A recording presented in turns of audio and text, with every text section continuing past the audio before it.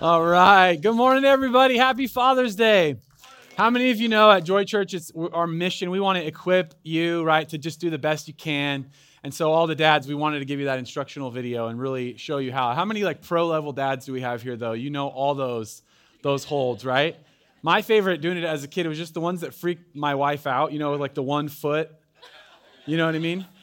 And I remember one time as a new father, my daughter Evie was like probably, I don't know, 8, 10 months. I don't even remember, so please nobody like turn me into the Child Protective Services or something, but I would throw her up in the air. You guys know what I'm talking about? As a dad, you do this, right? You throw your kid up in the air, and of course, men are always in a competition with no one, just themselves. So I kept throwing her a little bit higher, right?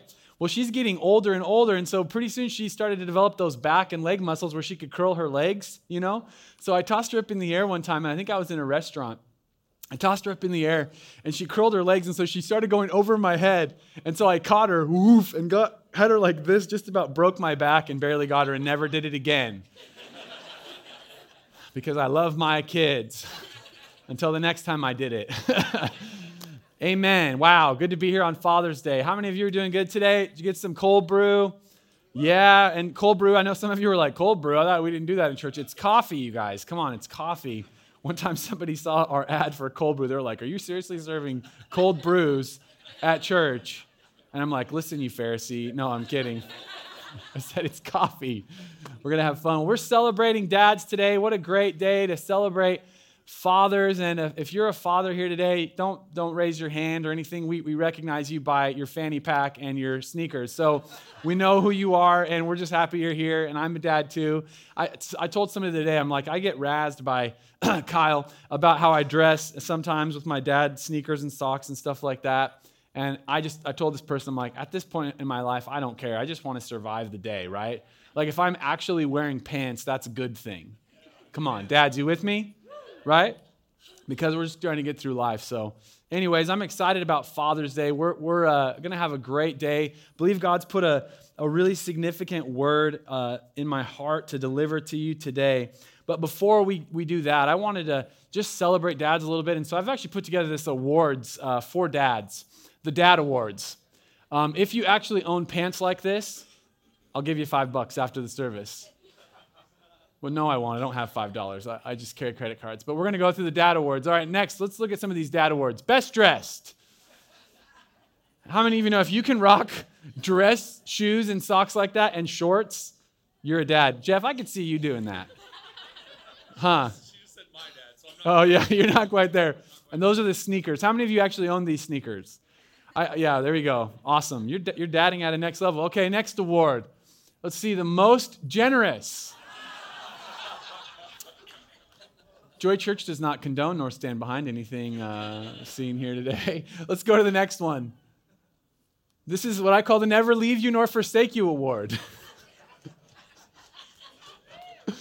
You just need to drink that in right there. Oh, the overwhelming, never-ending, stalker love of Dad. Never leave you. Yeah, Art West, somebody said. What if that actually was you? That would be incredible. That would be, yeah, that was your other family. That's your family in Utah. Is that right? Is that what we're talking about? Okay. Anyways, I love this dad. Like he's really there. He's watching over his family. He's also watching over all of us, whether we want him to or not. All right, moving on. Most encouraging. How many of you know that it's a dad's job to encourage their children forward in life? Come on, right?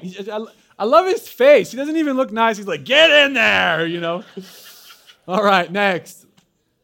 Dr. Dad. I love it. This reminds me of stuff I would do. I like to do. The other day, my kids were in the pool, and they were covered in they had a pool in the yard. They come over covered in grass, and I'm like, I don't want you in the house, tracking all this stuff in. So I decided I know how to deal with this, and I got the blower, and I plugged it in, and I blowed them. You know what I mean with the blower? And they were like, this is the best day of our life. Everything was flapping and moving, and they were dry, no grass. Dr. Dad. All right, moving on to the next one. Most resourceful.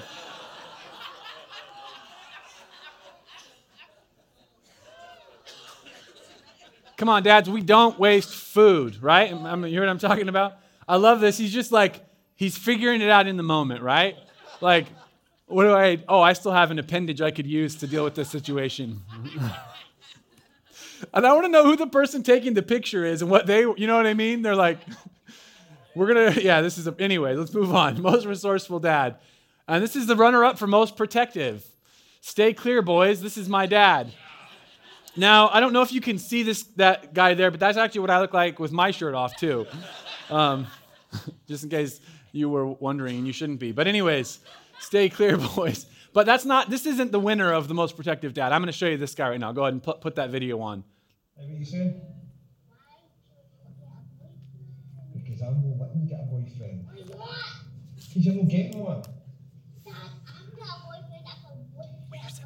Daddy will break his legs. Yes, I will. And guess what will happen after that? See your boyfriend's daddy. Daddy will take him hostage and keep him in a cupboard.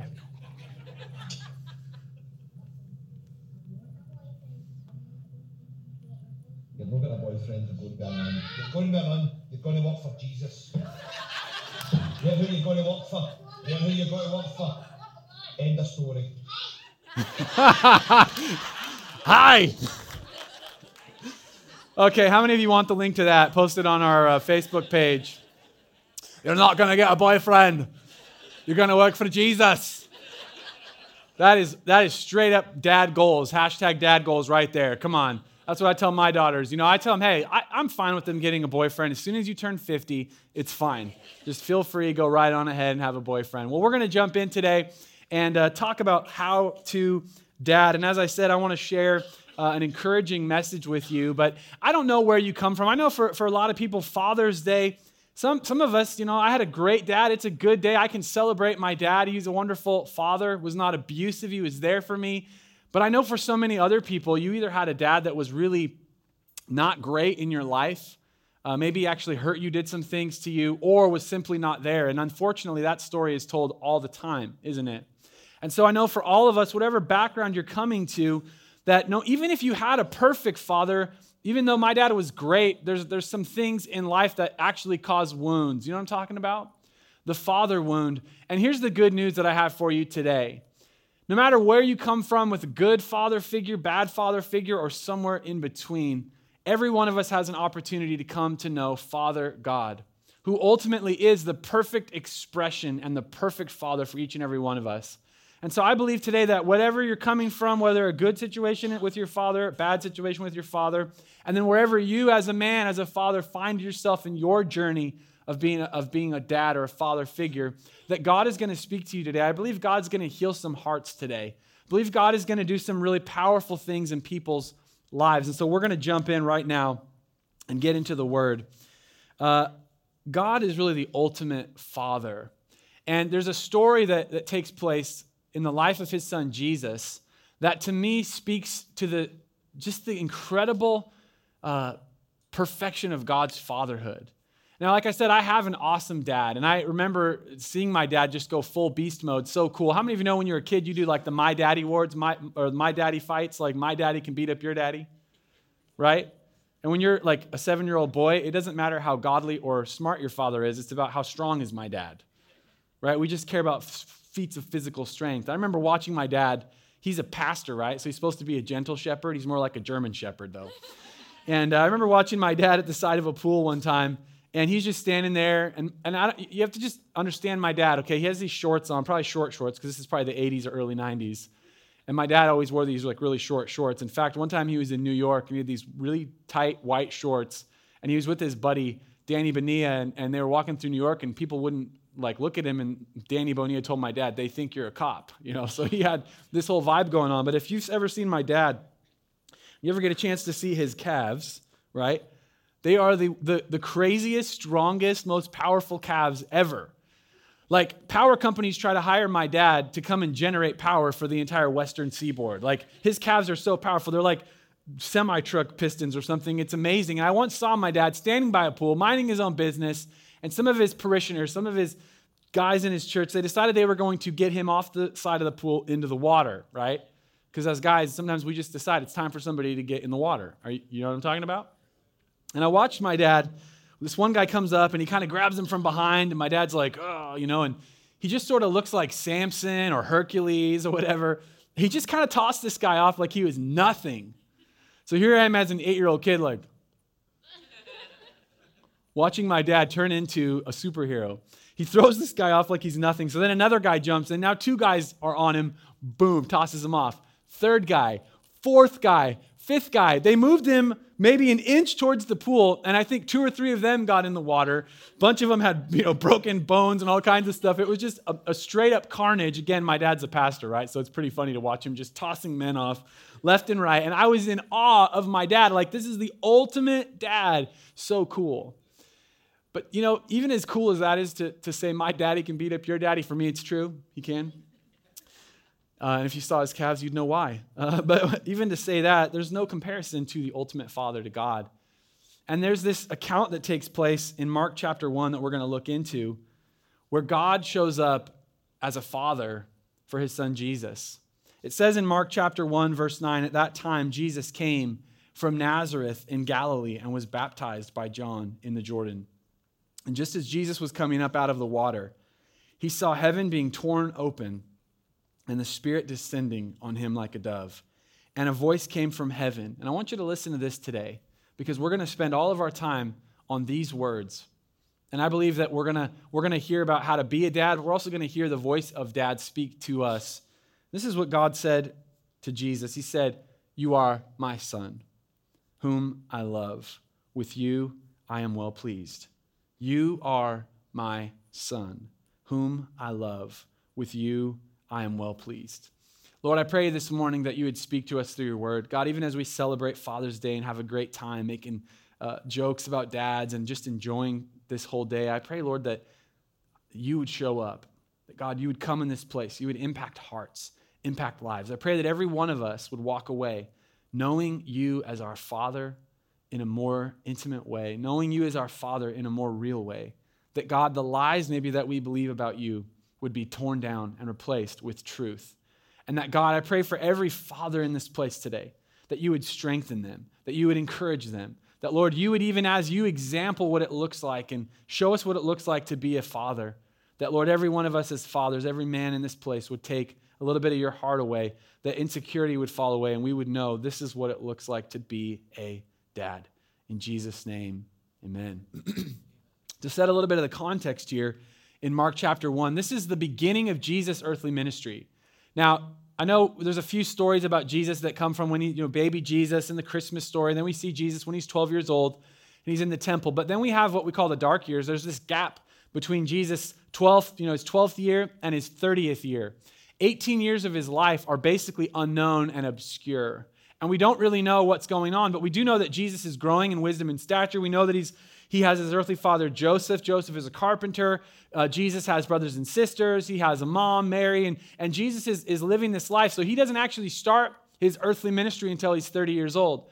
So everything that you know about Jesus, whether you're like a church person and you heard all the stories, or you just walked in here today and this is your first time, but everything you've ever heard about Jesus takes place really in this 3.5-year period between the ages of 30 and 33 when he's crucified. So all the amazing world-changing things that Jesus does takes place in this very short period of time. But I want us to try to grab hold of the humanity and the psyche, the soul of Jesus, just as a man who's 30 years old and he hasn't really done anything significant yet up to this point, okay? And I want you to try to put yourself in his shoes. And now he comes to his cousin John, who's John the Baptist, right? He's the guy that wears the camel skin inside out and eats bugs. He's kind of like some of you nature lover fathers who like to go camping. I told somebody today, like, camping to me is just work, People are like, I'm going on vacation. What are you doing? Camping. No, that's working. Just without a working toilet or electricity. I mean, it's just, anyways. John the Baptist lives out in the wilderness and he's preaching the kingdom of God. He's calling people to repent. He's baptizing people. That might be why he's called John the Baptist. And so he's baptizing people, and Jesus comes to him, and Jesus is going to begin his earthly ministry. He's going to go and call his disciples. Jesus is going to go and begin to preach the kingdom. Jesus is going to now become the Jesus that we know, okay? But up to this point, that's not what's going on. That he's not this known figure. But I want you to go back into his life, because Jesus actually understands just what it's like to be a human being and walk through everything. In fact, the scriptures tell us that he was tempted as we are in all things. He knows what it's like to go through temptation, but he didn't sin. He knows what it's like to experience rejection. If you understand the whole story about Jesus, that he was actually born of a virgin, so the whole Christmas story, as ludicrous as that might sound to us in this day and age, I want you to imagine how that sounded in their day and age. And so they were like, yeah, right, you're born of a virgin. Sure, you're the Son of God. I don't think so. You're actually illegitimate. And so Jesus was called a bastard. Come on. He was criticized. Now imagine he's this upbringing, and now he's going to step into who he really is. And I know, why am I talking this way? You're like, man, you're acting like Jesus is just a normal guy. Well, Jesus was a normal guy. He was also the Son of God. So there's a mystery that he's 100% divine, but he's also 100% human, because he had to walk in our shoes and experience everything. Now, he never sinned, right? But Jesus experienced human emotion. He experienced temptation. He experienced rejection. He felt it. He tasted it. He knows what it was like. And Jesus is 30 years old here, and he's about ready to step into the fullness of his destiny. And this is one of those momentous occasions. This is where he's baptized. This is where he's going to now be sort of commissioned into what he's going to do. And you know what I love about this story, about what happens here, is that it says Jesus is coming just as Jesus was coming up out of the water. He saw heaven. He saw heaven being torn open, and the Spirit descending on him like a dove. And he heard the voice that said, "You are my Son, whom I love. With you I am well pleased." Dads, let me just tell you, one of the things God gets right in this moment as a father is that he shows up when it matters. Do you want to know one of the greatest gifts, one of the most powerful, impacting things you can do as a father? Be there. Be present. You see, dads, I don't know about you, but I'm completely imperfect. My kids love me. They adore me. I mean, my kids were coming up to me today. I'd gone and got some coffee. I came back in the door, and they're like, "Dad, happy Father's Day," jumping on me. Like, literally, my heart about exploded with joy and love. My kids love me. They adore me. They're like, "Dad, we got you these Nikes." I'm like, "Praise Jesus." You know, they gave me this beautiful picture. I have these wonderful kids who adore me, but you know what? They don't love me because I'm perfect. They don't love me because I'm always 100% nice to them, or I always pay attention, or I always do everything right. In fact, I mess up as a father more than I get it right. But do you want to know something? Do you want to know an overpowering factor? Is that I'm there. My kids have a father in their life. They see me kiss this beautiful woman over here on the right, my wife, Bethany, just in case anybody was wondering who I'm talking about. Yeah, no, it's not this guy. That's Kyle. That's a man right there. I'm not kissing on him. It's her. My kids see me come in and kiss their mom. They see me show up, and I smell weird, and I'm hairy. I have hair on my back. I'm like, what's going on? You know, things are wrong. Come on, guys. Come on. Don't leave me hanging there. Back hair for the win. You know, I'm just a regular guy. I mess up, but I'm there for my kids. Dads, your presence. Your presence. God showed up. I want you to think about Jesus and the insecurity. You're a bastard. You're illegitimate. He heard those words. And he's going to come to this moment. And maybe in your life, I know there's two types. Maybe there's a moment you remember when you get into the varsity team, guys, and you're there and you look up in the stands and he's either there or he's not there. Maybe you're a young woman and it's prom and he's either there or he's not there. But I just want to tell you right now, your father's always been there. Because God, the ultimate Father, always shows up, whether the earthly dad gets it right or not. But if we want to be like our heavenly Father, dads, can I just tell you, it's so powerful, just be there. Show up. Be your kid's biggest fan. Come on, son, you got it. Tackle them, you know. I remember my dad, I played soccer, rec league soccer. My dad was my coach, Kelly Finley's dad, Kelly in here. Kelly's dad, Jim, was also my coach. So we had two pastors that were coaching us. And my dad was, again, the German shepherd. Kelly's dad was the gentle shepherd. Jim would teach us soccer. My dad would yell at us. You know, it was a perfect blend of what you need in sports, right? You need here's how you actually kick a ball. And then the guy that's like, get out there and rip people's throats out. That was my dad. Anyways, he was kicked out of a 12-year-old soccer game for arguing with the referees, you know, and pretty awesome. But I remember my dad being there his presence. Come on, do you know how powerful it is for a dad to be there, just to be there? Listen, if you're a young man in here today and you're not married, you're not a father, I'm talking to you. Don't tune me out. Be there. Come on, invest yourself in some kids. Love not just your children, but be there. Dads, maybe you have your own natural kids, but you can be a spiritual father to others. You can show up. You can be present. Just be there. God shows up. It's powerful. It's half the battle right there. Your presence makes all the difference. But then God does this amazing thing. He speaks to Jesus and he says 3 incredible things, life-changing things. God speaks to Jesus 3 words, a word of identity, a word of affection, and a word of affirmation. He says, "You are my son," or "This is my son." My goodness, I can't get enough of this. I love the fact that God, even for you today, maybe your father wasn't there for you, but he's putting his hand on your head and he's saying, "You are mine. You're my son. You're my daughter." Can I tell you what makes us bad fathers? It's insecurity. Come on, it's that hurt and pain, and we don't know how to love our kids. We don't know how to speak to them. Do you know how powerful it is if you knew that God is putting his hand on you and claiming you as his own? You're mine. You belong to me. You're my son. You're my daughter. Dads, listen to me today. You need to know that God himself is your father. Whatever your earthly father was like, or how good or bad he was, or wherever in the middle, God himself is putting his hand on you saying, "You're my son." One of the things I do with my son, Jack, and my girls, but I mostly do it with Jack, is sometimes, and I know some of you have heard me say this before, but sometimes at night or just different times, Jack will be laying in his bed, and I'll come and I'll put my, not like in the middle of the night, that'd be scary, but like, when he's going to bed. It's like 2 a.m, like, ah! But when Jack's going to sleep, I'll put my hand on his chest, and I'll push him down into the mattress really hard, like, Jack, and I'll say, he's like, yeah, and I'm like, "You're my son. You're my son." And he's like, "Yeah, you're my son." Why? Because I want him to know I identify with you. You're mine. Like you and me are like, we're like this. Come on, guys. You know what I'm talking about? There's something about saying we're connected.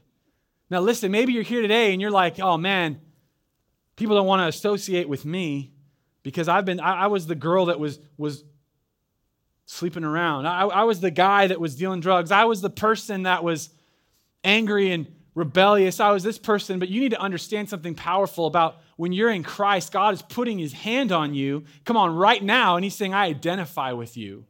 You are mine. You get to wear my name. You get to be part of my family. You are my son." And that's what God is doing to Jesus. And imagine the powerful moment of identity that's taking place right here. And I just want you to know right now that by the Holy Spirit of God, he's putting his hand on you and he's saying, "You know what? You belong to me. Come on, you're not rejected. You're not that woman of questionable morals. You're not that guy of questionable morals. You're mine. You belong to me." And God wants to associate with you. How cool is that? That when the accuser comes, when the enemy comes, or other people come and say, "Yeah, but I know that person, and don't you know their past?" And God says, "Yeah, I know their past, but I also know their future. Come on, and there's a better and a brighter future, and they belong to me. So you want to get to them, you're going to have to come through me." Come on, God puts his identity on your life. I'm preaching better than you guys are amening today. I'm just going to tell you that right now. God associates with you. God puts his name on your life. In Romans chapter 8, the Apostle Paul tells us that the Spirit of God comes into our heart and we can cry out, "Abba, Father." He's adopted us. Come on, we're part of the family of God. He puts his name. You're my son. He speaks a word of identity. Number 2, God says, "Whom I love." Do you know how powerful love is? I know as men, as dads, a lot of times we want to act like, "No, I'm not crying. My eyes are leaking. I have allergies. I'm allergic to my emotions." And we don't necessarily like to say the words, "I love you," because maybe we didn't have a father figure in our life that was able to look us in the eye and say, "Hey, son, I love you." Because it's, love is girly and all that kind of stuff, right? And I got to be tough and strong and act like I'm made of steel or whatever it is. But God had absolutely no problem publicly to say over his son, "I love you. This is my son whom I love." And these are distinct propositions, aren't they? God is not just saying, "Well, you should assume that because you're my son that I love you. Well, yeah, I gave you my name, my identity, so you should just know that I love you." No. God publicly declares, "This is my son whom I love." Do you know love has the power to direct destiny? Friday, I was at my grandmother June's memorial service, and my grandma was 87 years old, and she was a beautiful woman, just an incredible woman of God, and got to say goodbye to my grandma in that service, and it was sad, obviously, saying goodbye to somebody that you love, but you know what was so amazing is just everyone talking about how she loved so well, encouraged so well. My grandpa, he didn't get that. I'd step over him, he'd cuss at me, and he's smoking a pipe, but he was pretty awesome, but for different reasons. He wasn't very loving. But my grandma was she loved very well. And everybody was celebrating that fact. And I told Bethany this. A couple weeks ago, I was able to be with my grandma June, and I sat by her bedside, and she was dying of cancer. And she was just about cussing the nurse out because the nurse was like, "You have to take this treatment, June." And she's like, "My favorite grandson's here." And I'm ripping it out of her mouth. And I was looking in her beautiful blue eyes, and we're just loving on each other and talking to each other. And I came out of that moment, and I told Bethany, I said, I just realized something, that so much of my confidence and security as a person comes from the fact that my family always said, "I love you, believe in you, Jake, you can do it." And my grandma, even as she's dying of cancer, she's like saying, "Jake, God's doing such wonderful things in your life, and I'm just so excited to see all these things." And at some point, it just seeped into me, and love directed my destiny. And dads, I'm just here to tell you right now that when you will tell your kid, "I love you," when you speak to your wife and you say, "I love you," those words have power and significance to direct destiny, because the absence of love can direct destiny in a negative way, can't it? How many of you would say in personal experience, you don't have to raise your hand, but that the absence of love or hurt and pain, it directs our destiny down a bad path? When there wasn't a dad there, when there wasn't that voice of love, when there wasn't that affirmation in your life, it can push you to do things you shouldn't do. It can direct you to do things and go places you shouldn't go. But love can keep you on the right track, can't it? You see, we believe a wrong thought about God. We believe a wrong thing about God. We think that God holds us accountable, and he's always sort of mildly disapproving, and he's kind of like, "Well, this is what's right and this is what's wrong, and you better get it right or I'm going to slap you." And we have this wrong perspective of God. God loves you so much, you can't even fathom it. The biblical writers, they don't even have really the words to convey how great God's love is. The Apostle Paul says, how can we even fathom the love of God? It's like higher than mountains. It's deeper than the sea. Come on. How do you fathom the love of God? It's so great for you. We sang that song today. Oh, the overwhelming, never-ending, reckless love of God. Oh, it chases me down. It fights till I'm found. He leaves the 99. He pursues you. Do you know the love of God today? I believe the Lord wants to speak to you in a powerful way on Father's Day. You're going to hear from your Father right in this moment. "You are my son," or "You are my daughter, and I love you." And God wants to speak that better word over your life today. Because maybe a lot of people have said, "I don't love you. I've rejected you. I don't associate with you." But God right now says, "You're mine. You're my son or my daughter, and I love you." God loves us so much. God loves us so much. A couple weeks ago, in the forgiveness message, I talked about how God loves us so much that his stomach hurts. You remember that? In the scriptures, when it says Jesus was moved with compassion, it always is speaking of this gut-wrenching kind of love, this gut-wrenching kind of compassion. And it's exactly how I feel about my kids. When my daughter a couple weeks ago, and I won't tell you the story today, I keep teasing this story. Someday I will tell it, but I actually lost her for about 30 or 40 minutes. True story. And at my own house, yeah. So for the win, dads, and I was out in the street, and I'm screaming at the top of my lungs, "Evie! Evie!" And I was about ready to throw up for 2 hours after we found her, because that's my daughter. The thought that she was taken, that she was missing, that she was not safe. The love that I had is this agonizing thing, made my stomach hurt because of the depth of love. And do you know God loves you so much that his stomach hurts?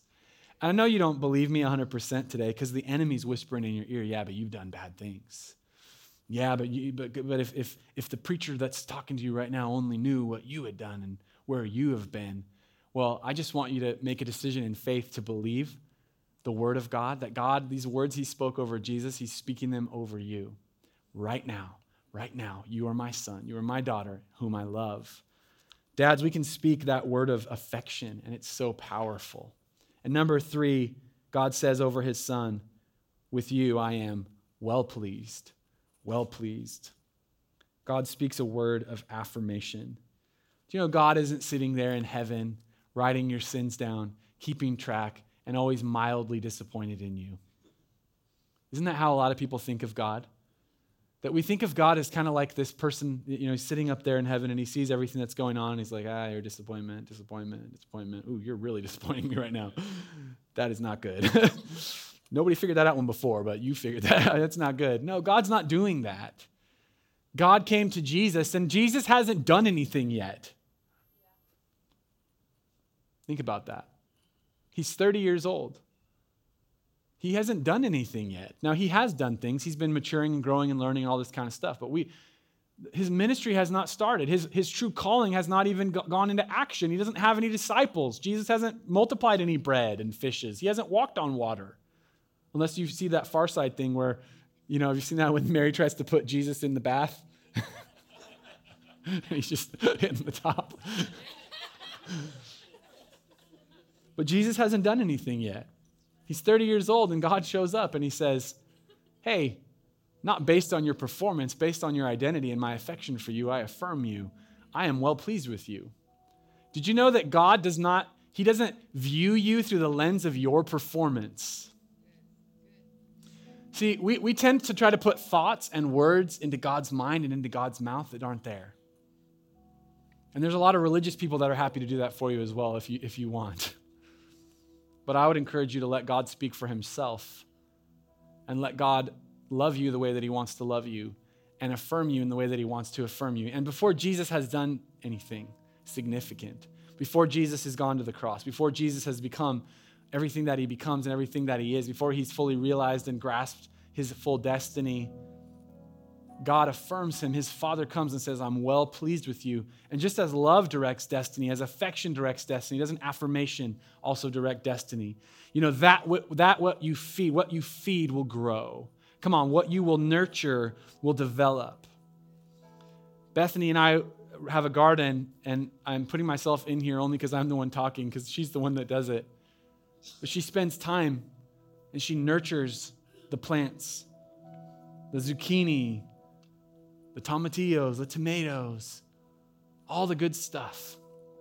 And she feeds it, she nurtures it, she waters it, she gets to make sure it has the light. She's always out there doing things I don't understand. It's like garden witchcraft, but she's doing it out there, She's always out there, la, la, la, la, la. No, I'm just kidding. She doesn't do that. But she's out there nurturing and pouring attention and affection. And I watch my wife with our children, and what I do with my children, we feed the good. We nurture the good. We affirm that which we want to see grow. Come on, dads, you know that if you will affirm your children even before they do the good things, but you will affirm them. I'm pleased with you. When my kids do the right thing, even before they do the right thing, I speak good words over them. I say, I'm pleased with you. My daughter, Evie, we're in the battle. She's 6 years old, and she's figuring out that the universe doesn't revolve around her, and I'm figuring that out too, right? Still. But the other day, I walked in, and she was sitting down, and I put my hand on her head, and I just said, hey, Evie, guess what? What? I'm so stinking proud of you. Why? Because of who you are. Really? Yes. I'm so pleased with you. I love everything about you. I love your brown hair, and I love your blue eyes. You're so beautiful. Listen, daughters, maybe your father didn't say that to you, but he is right now. God is speaking to you, and he's putting his hand on your head and saying, I'm well pleased with you. Yeah, but Dad, I did all these things. Oh, no, that's not. I could take care of that. Jesus died for those things, but I'm well pleased with you. Come on, sons.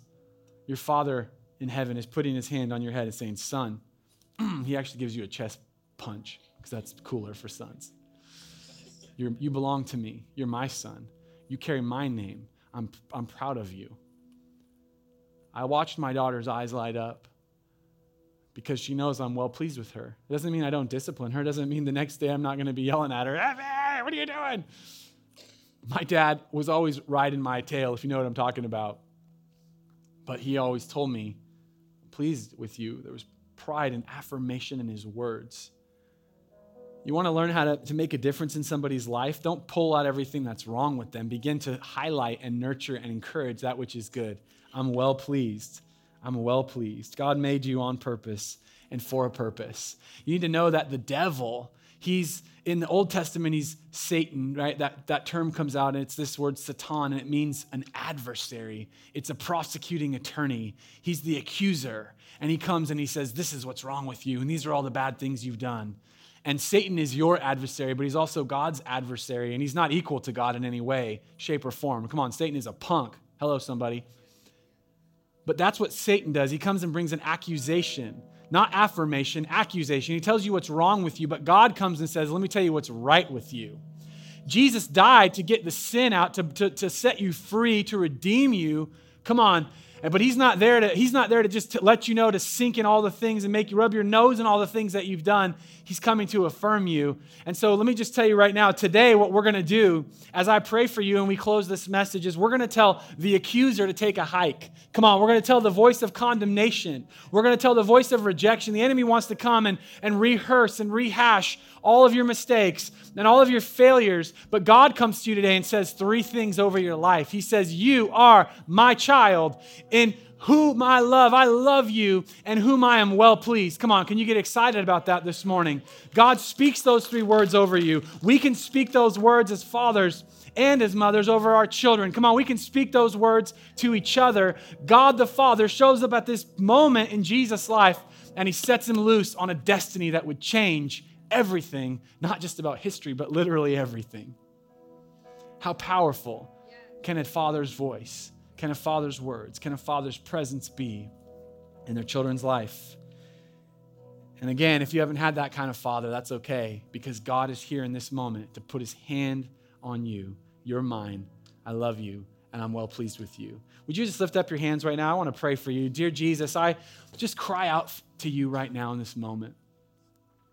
Lord, I can feel even in my heart some of the hurt. Lord, I know that even when I tell some stories about loving my kids or about my dad who loved me, that other people, sometimes there can be that pang of, if I only had that. But God, right now, I pray that your Father's heart would be clearly demonstrated. God, I pray that your heart of love and your heart of acceptance and affirmation, God, it would just connect. Lord, that people, every person in this room right now, every person watching online, every person that hears these words would feel the touch of your hand on their life. That God, you don't disassociate with us, but you bring us in, bring us near, because you're a great Father. And Lord, I pray for healing. God, healing over every insecurity and fear and pain and wound in our lives, Lord. That you would remove those arrows and that sting, and you would replace it with the knowledge that you love us, that you are pleased with us. God, that you have a purpose for us. And Lord, one more time, I pray that every heart today would hear, you are my child, who I love, whom I am well pleased. In the mighty name of Jesus.